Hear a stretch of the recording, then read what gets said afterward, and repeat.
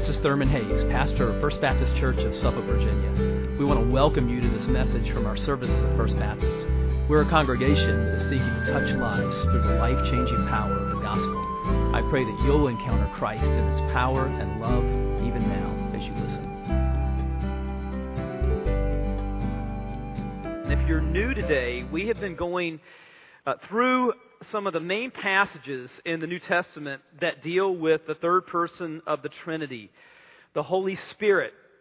And so we have come to chapter 8, and last time I was with you, we looked at verses 1 through 4 in chapter 8 of Romans, which when you think about the New Testament's teaching on the Holy Spirit, the 8th chapter of Romans is the chapter where the Holy Spirit is mentioned more than any other chapter in the Bible. And it's one of the greatest chapters overall in the Bible. So what we're going to be doing in the month of August is we're going to continue to walk through this great chapter in God's Word, verse by verse. So last time we looked at verses 1 through 4, and today we're going to pick up in verse 5 as we continue to look at life in the Spirit. What does life look like when the Holy Spirit is in charge? Okay, and so that's what Romans 8 is all about. So let's look at it this morning in verses 5 through 11. If you'll follow along in your copy of God's Word. I'll tell you what, we're going to go back to verse 1, just sort of to get the flow of the text here. Let's begin reading in verse 1, and we're going to focus today on verses 5 through 11. The Apostle Paul says, "There is therefore now no condemnation for those who are in Christ Jesus. For the law of the Spirit of life has set you free in Christ Jesus from the law of sin and death. For God has done what the law, weakened by the flesh, could not do, by sending His own Son in the likeness of sinful flesh, and for sin He condemned sin in the flesh in order that the righteous requirement of the law might be fulfilled in us, who walk not according to the flesh, but according to the Spirit. For those who live according to the flesh set their minds on the things of the flesh, but those who live according to the Spirit set their minds on the things of the Spirit. For to set the mind on the flesh is death, but to set the mind on the Spirit is life and peace. For the mind that is set on the flesh is hostile to God, for it does not submit to God's law. Indeed, it cannot. Those who are in the flesh cannot please God. You, however, are not in the flesh, but in the Spirit, if in fact the Spirit of God dwells in you. Anyone who does not have the Spirit of Christ does not belong to Him. But if Christ is in you, although the body is dead because of sin, the Spirit is life because of righteousness. If the Spirit of Him who raised Jesus from the dead dwells in you, He who raised Christ Jesus from the dead will also give life to your mortal bodies through His Spirit who dwells in you." Let's pray together. Father, as we have read your word, we now pray that your Spirit would help us to understand it and give us the grace to apply it to our lives. Lord, we lift up today our team in Bangkok. We know that long before their feet ever touched the ground in Thailand, that you had already been at work. That you had already been at work in the lives of people that they're going to speak the gospel to this week and show your love to and deliver food to. We know that you had already been preparing the hearts of people even before our team arrived, and that you have already prepared the good works for them to do this week, as Ephesians 2:10 teaches. And Father, we know that you have prepared us for this hour, that our being here right now is not an accident. that we're here because you purpose for us to be here. And we also know that you have purposed things that you want to do in our lives right now. And so we pray that you would prepare us for your word. We pray that you would rivet our attention upon you and that your Spirit would speak, that as we sung a few minutes ago, that you would come and move in us, that you might work through us when we leave this place and enter our mission field this week. And we pray it all in Jesus' name. Amen. Some years ago, InterVarsity Press, one of the leading Christian publishers, re-released a series of their greatest books through the years. And they came out with new introductions and covers and so forth. Knowing God by J.I. Packer was one of them, and Evangelism and the Sovereignty of God by J.I. Packer, and Basic Christianity by John Stott. And another book in that series of InterVarsity Press classics was a little 85-page gem by John Stott entitled Your Mind Matters. Your Mind Matters. You know what? John Stott was right. Your mind matters because there is a very tight link between the way that we think and the way that we live. The link between our minds and the way that we live, our behavior, is so intertwined. And so the Apostle Paul tells us in Romans 12:2, do not be conformed to this world, but be transformed by what? By the renewal of your mind. Your mind matters. And listen, our minds today, right now, they're not parked. They're driving. They're driving under the influence. They're driving under the influence of either the flesh or the Spirit. And that's where Paul begins here in this text. He's talking about two mindsets, isn't he? Two very different mindsets. And we see this in verse 5. He says, for those who live according to the flesh set their minds on the things of the flesh, but those who live according to the Spirit set their minds on the things of the Spirit. Now, when Paul talks about the flesh here in verse 5, he is not talking about this. He's not talking about your skin. In fact, he's not even talking about your body. When he talks about the flesh here in verse 5, he's referring to our sinful nature. Okay, the sinful nature that we all have. We were all born curved in on ourselves, as Martin Luther put it. We were all born with a bent in the direction of sin. Just the normal, natural default mode of our lives is not to focus on the glory of God. The natural thing is for us to be self-focused, not God-focused, okay? To be focused on the things of the flesh. So he's talking here about the sinful nature that we all have, okay? Our orientation toward sin. And he says that those who live according to the flesh, okay, those who were outside of Christ, not redeemed, he says that their minds are set on the things of the flesh. In other words, their minds are all about this world, the things of this world. Their minds are certainly not focused on the glory of God. But he says those who live according to the Spirit, those who are born again, those who are in Christ, those who live according to the Spirit set their minds on the things of the Spirit. Now, the Greek phrase that's translated as set your mind means to focus intently on something.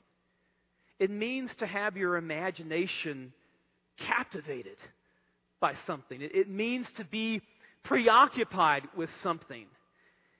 And Colossians 3 tells us what our minds are to be captivated by. I just love this beautiful text in Colossians 3.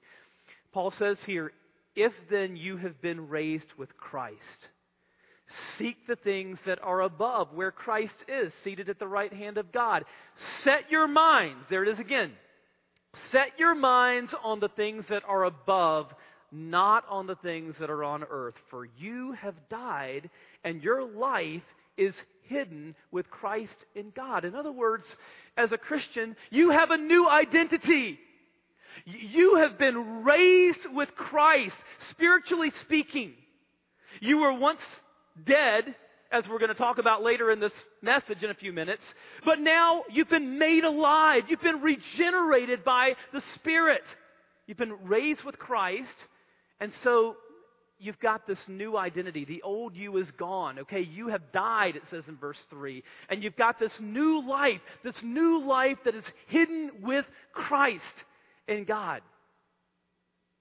You know, one of the advantages of having a couple of weeks where without the pressure of preparing sermons, and I love preparing sermons, one of my favorite things to do, but sometimes it's good to have a couple of weeks where you're not doing that, because you're able just to read the Word without getting a sermon together. And so over the past couple of weeks, I was able to read through Romans really closely, and Galatians closely, and 1 Corinthians closely, and sort of jot down some things that I was learning. And one of the things that just I saw clearer than I'd ever seen it in the past couple of weeks is that, you know, when Christians are struggling with sin and temptation, the advice that they often get in churches is very different from the advice that I think the Apostle Paul would give. Because so often we say to the struggling, sinning Christian, essentially, buck up, get it together. You know, we may not say it in those words, but that's kind of what we're saying. I think Paul would say something very different. I think that Paul would say, look, you need to understand who you are. You need to understand your identity. You are new in Christ. The old has gone, the new has come. You have spiritually been raised with Christ. You've got this new life that's hidden with Christ in God. And so, as Paul says in Romans 6, how are you to think of yourself? Well, consider yourself dead to sin and alive to God.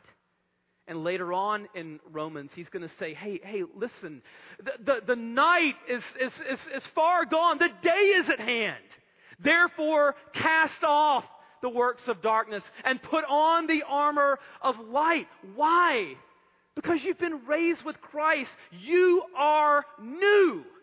So therefore, think of yourself as new.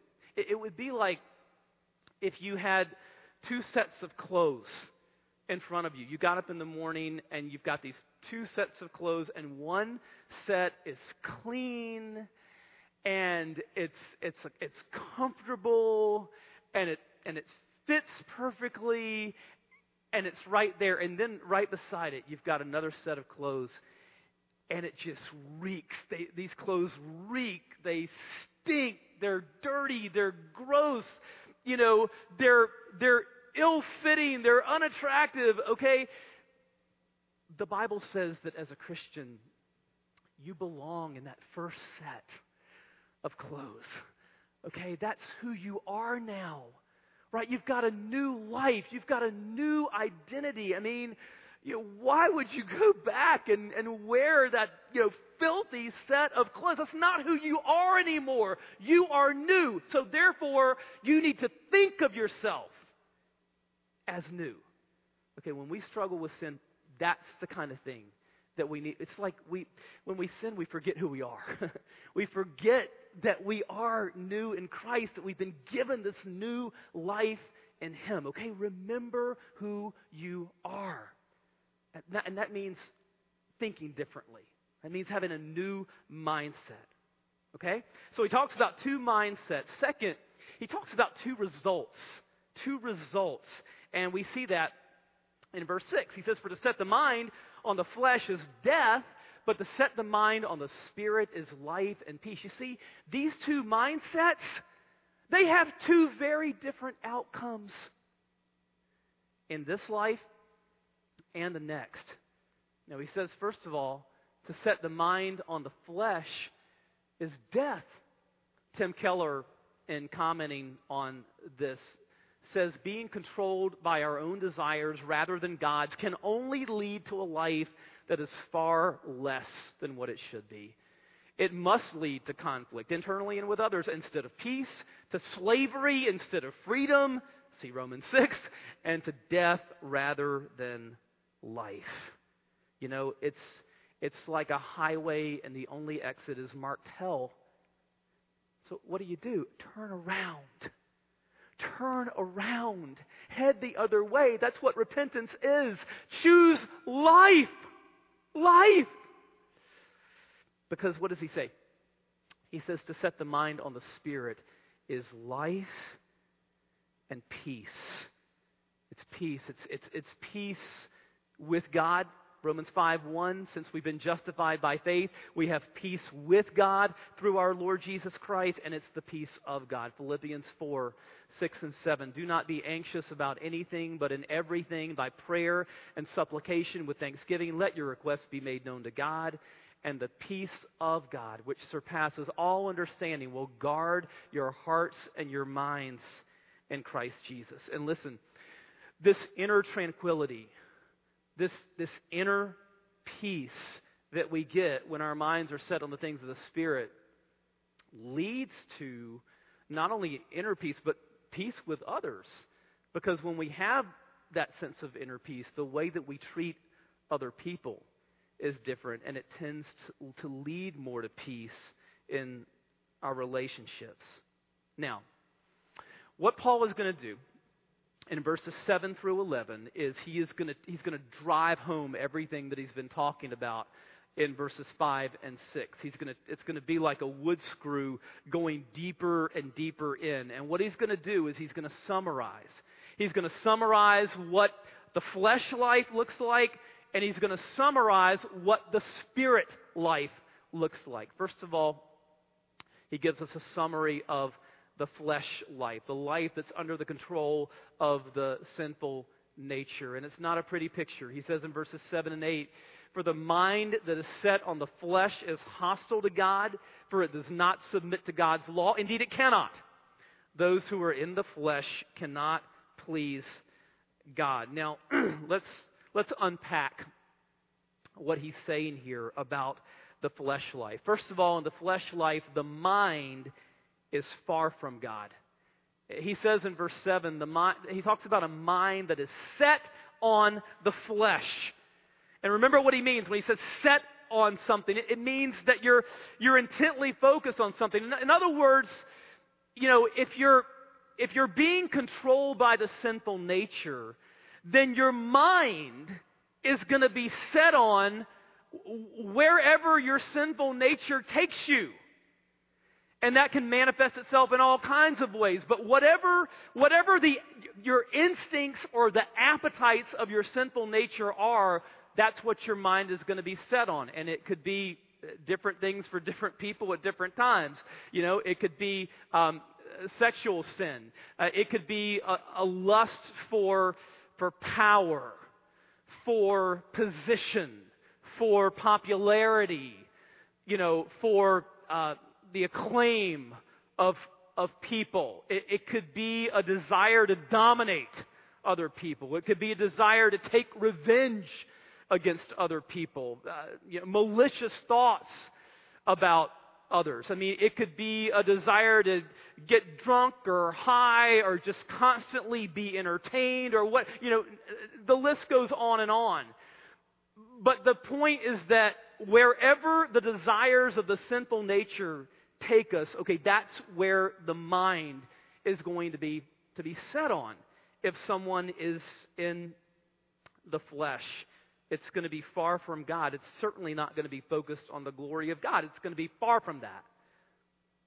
And then second, he tells us in verse 7 that in the flesh life that the mind is hostile to God. He says, continuing in verse 7, the mind that's set on the flesh is hostile to God.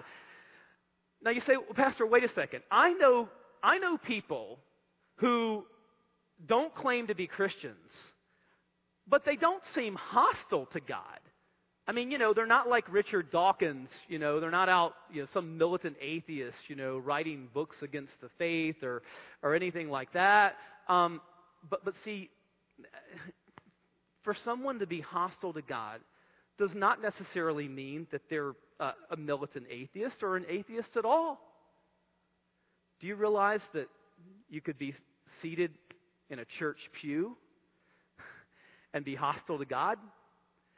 Because, listen, if the inward stance of your life is, I'm going to run my own life, God, you're not going to run it. I'm in charge. I'm going to run my own life. Now, friend, that posture, that inner stance is no less hostile to God than the stance of the militant atheist. That's hostility to God when we say, God, you're not in charge. I am. You're not going to run my life. Okay, that is hostility to God. Third, there's rebellion against God. Again, he says in verse 7 that the mind that is set on the flesh does not submit to God's law. Now, in a way, this is like dark comedy because, just imagine puny human beings shaking our puny fist in the face of an almighty, omnipotent, sovereign God who gives us every breath that we breathe and can take it away at any moment. Imagine puny people like us shaking our puny fists in the face of an almighty God and saying, I'm going to do it my way. I'm going to disregard. I'm going to diss you and what you say, and I'm going to do it my way. It's in a way, it's laughable to contemplate that. We saw an example of just kind of over-the-top rebellion against God at the ESPY Awards a few weeks ago when a man who was dressed as a woman was given the award for courage. Now, what is that? Okay, that is humanity shaking fists in the face of God and saying, you are not going to define virtue. We are going to define virtue. We're going to play God. Now, it's easy for us to say, oh yeah, well, right, yeah. Because, that's an over-the-top, overt example of rebellion against God, obviously. But it's so easy for people like us to look at something like that and gloss over rebellion against God in our own lives. Because again, we can claim to believe in God and we can be sitting in church. And if the inner posture of our lives is that we are in charge and we're going to run our own lives, and we say, God, there are areas of my life where I am not going to submit to you. I am not going to submit to you. I am going to hold on to these areas of my life. They're mine. They're not yours. Friends, what is that? That's rebellion. That's just sheer rebellion against God. And so the mind and the flesh life is far from God. It's hostile to God. There's rebellion against God. What else? There's deadness to spiritual truth. There's a deadness to spiritual truth. Now, what does he say at the end of verse 7? The mind that is set on the flesh is hostile to God, for it does not submit to God's law. Indeed, it cannot. Wow. What does he mean by that? That it cannot. Why? It's because there's a spiritual numbness there. There's spiritual deadness there. I mean, what is our natural state apart from Christ? What is it? Paul tells us in Ephesians 2:1 what it is. It says, and you were, this is our before Christ life, okay? Before Christ, you were what? You were dead in the trespasses and sins in which you once walked.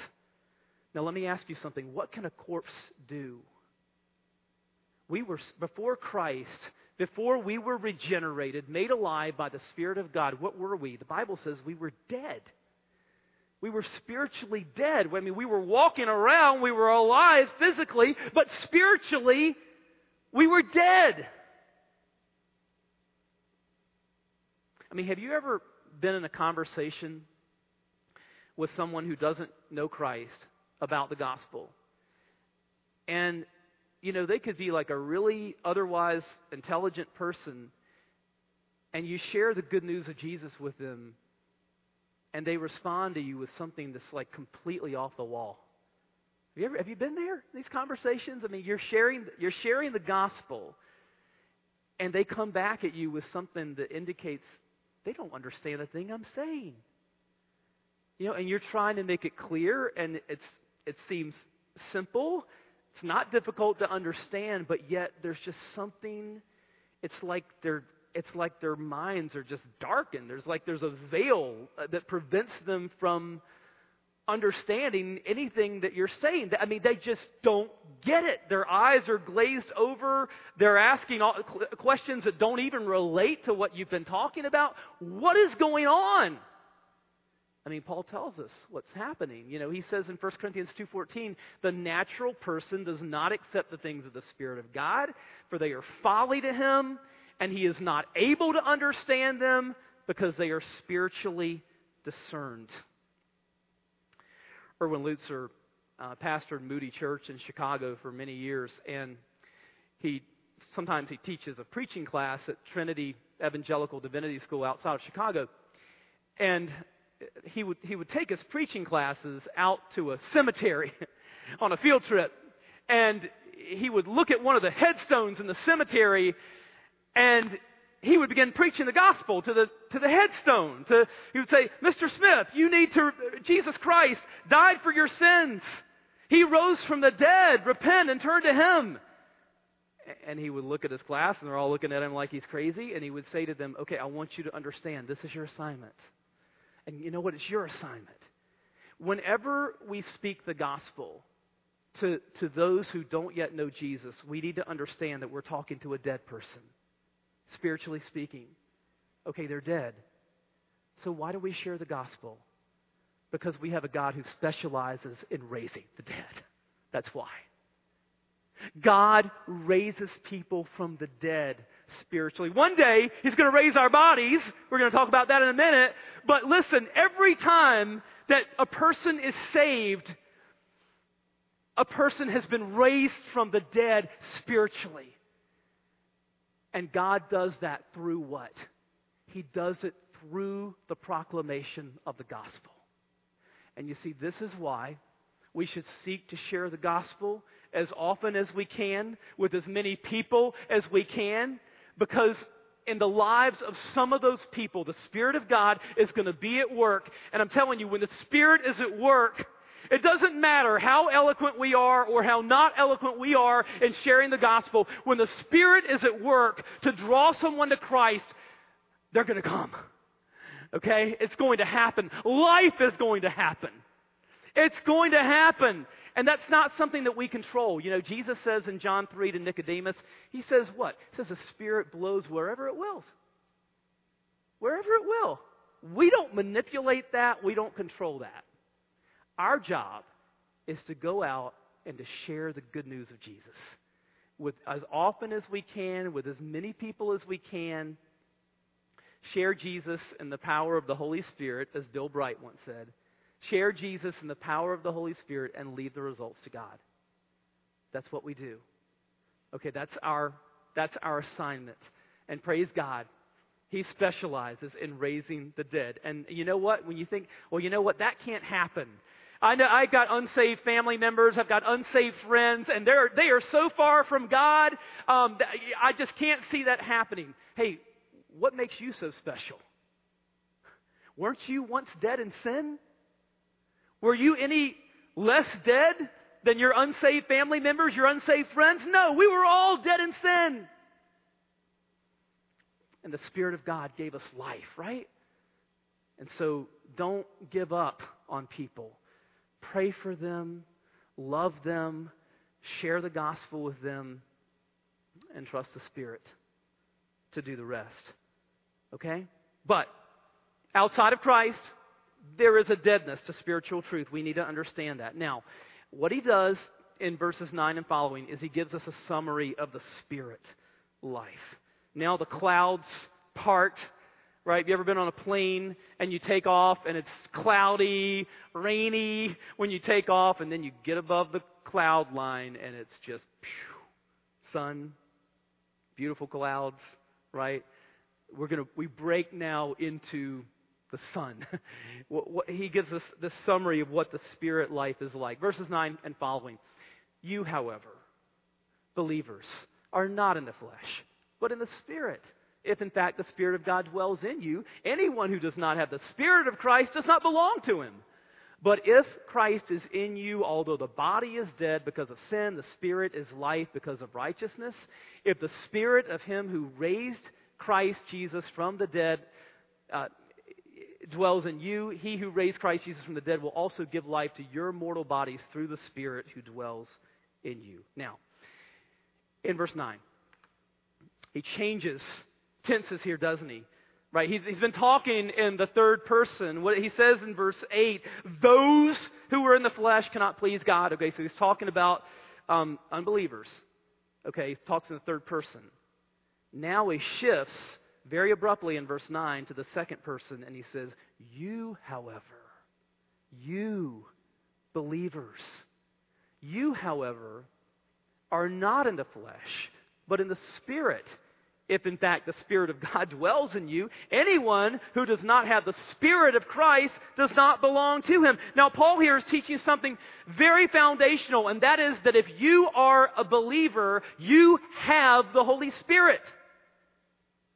Jesus says in John 14, I'll ask the Father, and He will give you another helper to be with you forever, even the Spirit of truth, whom the world cannot receive because it neither sees Him nor knows Him. You know Him, for He dwells with you and will be in you. If you have been born again, you have the Holy Spirit. Now, can Christians grieve the Holy Spirit by our sins? Certainly. Do Christians need fresh fillings of the Holy Spirit throughout our lives? Absolutely. Ephesians 5. Be filled with the Spirit. It means be continually filled with the Spirit. Yes, we need fresh fillings of the Spirit continually throughout our lives. And we can certainly grieve the Spirit by our sin. But listen, friend, if you're a believer, you have the Holy Spirit. This is not in doubt. I mean, Jesus is very clear here.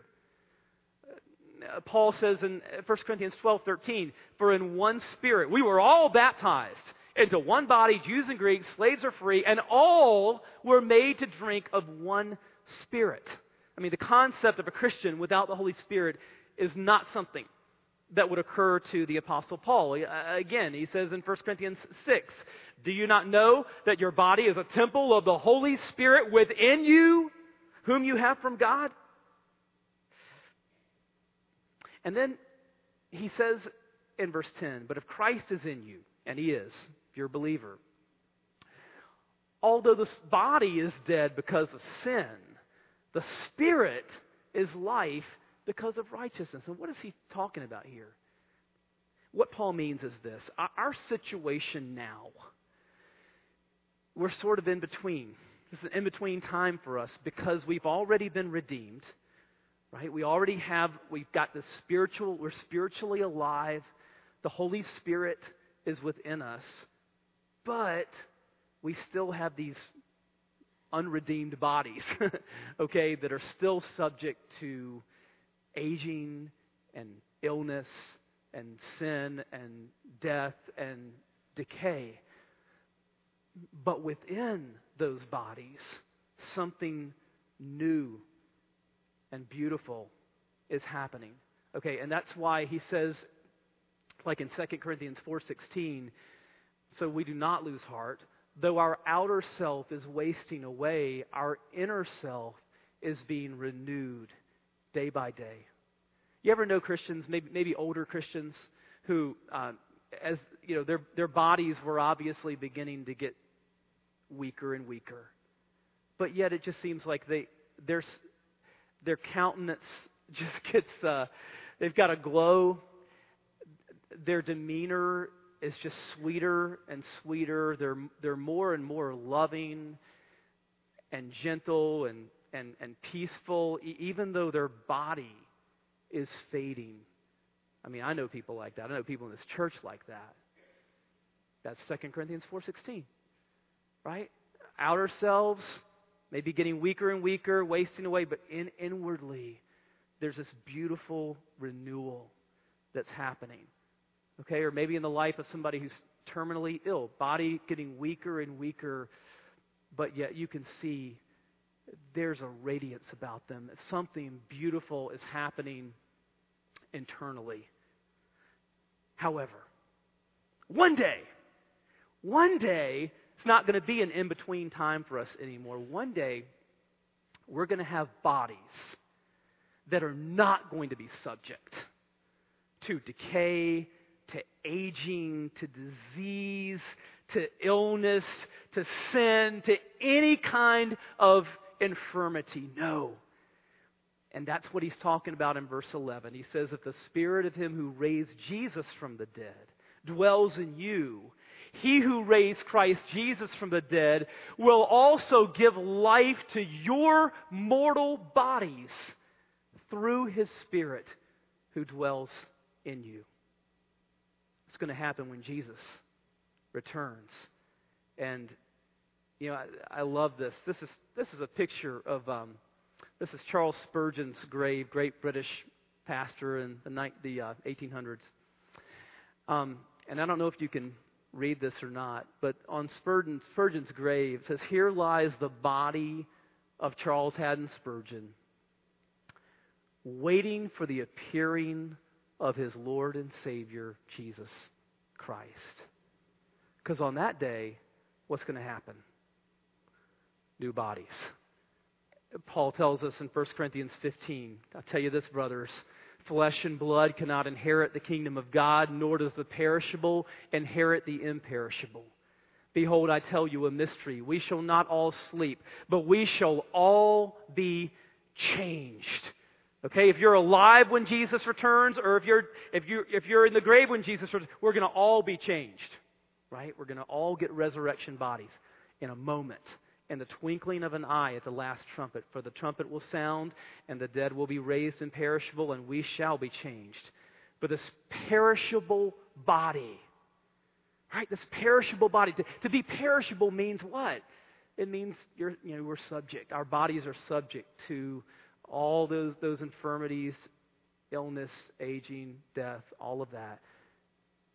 This perishable body must put on what? Put on the imperishable. This mortal body must put on immortality. When the perishable puts on the imperishable and the mortal puts on immortality, then shall come to pass the saying that is written, death is swallowed up in victory. O death, where is your victory? O death, where is your sting? The sting of death is sin, and the power of sin is the law. But thanks be to God who gives us the victory through our Lord Jesus Christ. Let's pray. Father, we thank you that we know who wins. We thank you that no matter what trials we go through in this life, no matter what happens with our physical bodies, aging, disease, all the things that these fragile, perishable bodies are subject to, we know that that's not the end of the story. We know that you put the period at the end of the sentence. We know that Jesus is coming again. We know that you're going to give us new glorified bodies one day. And until then, we thank you that you've given us your Spirit, who has raised us already from the dead spiritually.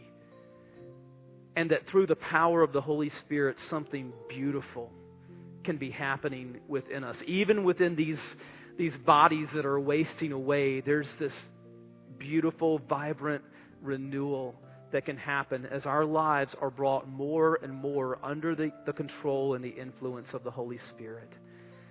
And so, Father, we pray that you would transform us by the renewal of our minds. None of us have our minds set on the things of the Spirit to the degree that we would like. And so we pray that you would take control more and more of every facet of our lives, of everything that we think about, because we know that our living flows from the way that we think.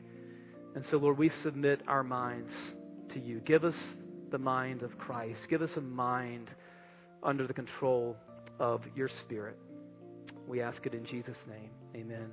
If you're here today and God's speaking to you about knowing Him, about a relationship with Him, we would love to come alongside and minister to you in any way that we possibly can. I'm going to be here during our invitation time and after the service today. If you want to talk about being a part of the church family, or just if there's a need for prayer in your life, we're here for you now. Let's stand together as we sing.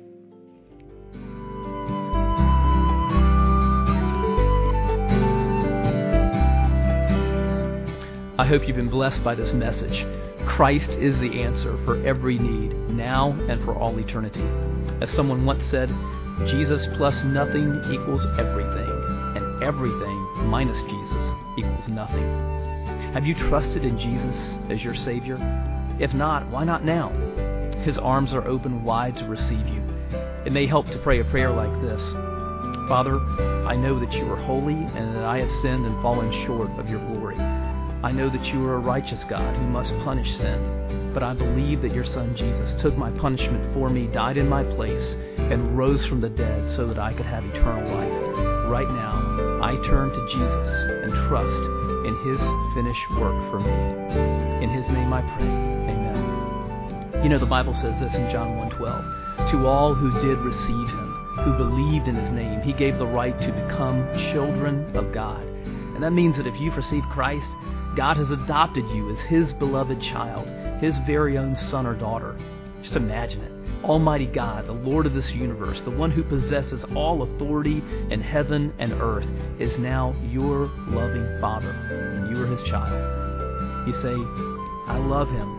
How can I honor God with the rest of my life? Well, when you love someone, you want to spend time with them. We get to know God through His Word, through prayer, and through His people. I would encourage you to pick up a copy of the Bible and begin to read it. Begin to pour out your heart to Him in prayer. And find a church family where the Bible is preached, where Christ is exalted, and where His love is flowing. If you're local, I want to invite you to the church I pastor, First Baptist Church of Suffolk, Virginia. I'd love to meet you and help you in your Christian journey. I would love to connect you to some other people who love the Lord and who would love you too. Come to one of our services. We worship at 8:30 and 11 on Sunday mornings. Be sure to speak to me before or after the service. Maybe you live outside our area. I'd love for you to write me. My email is pastor@fbcsuffolk.org. Tell me what God is doing in your life. If you have spiritual questions I could help you with, please let me know. We're on this journey together.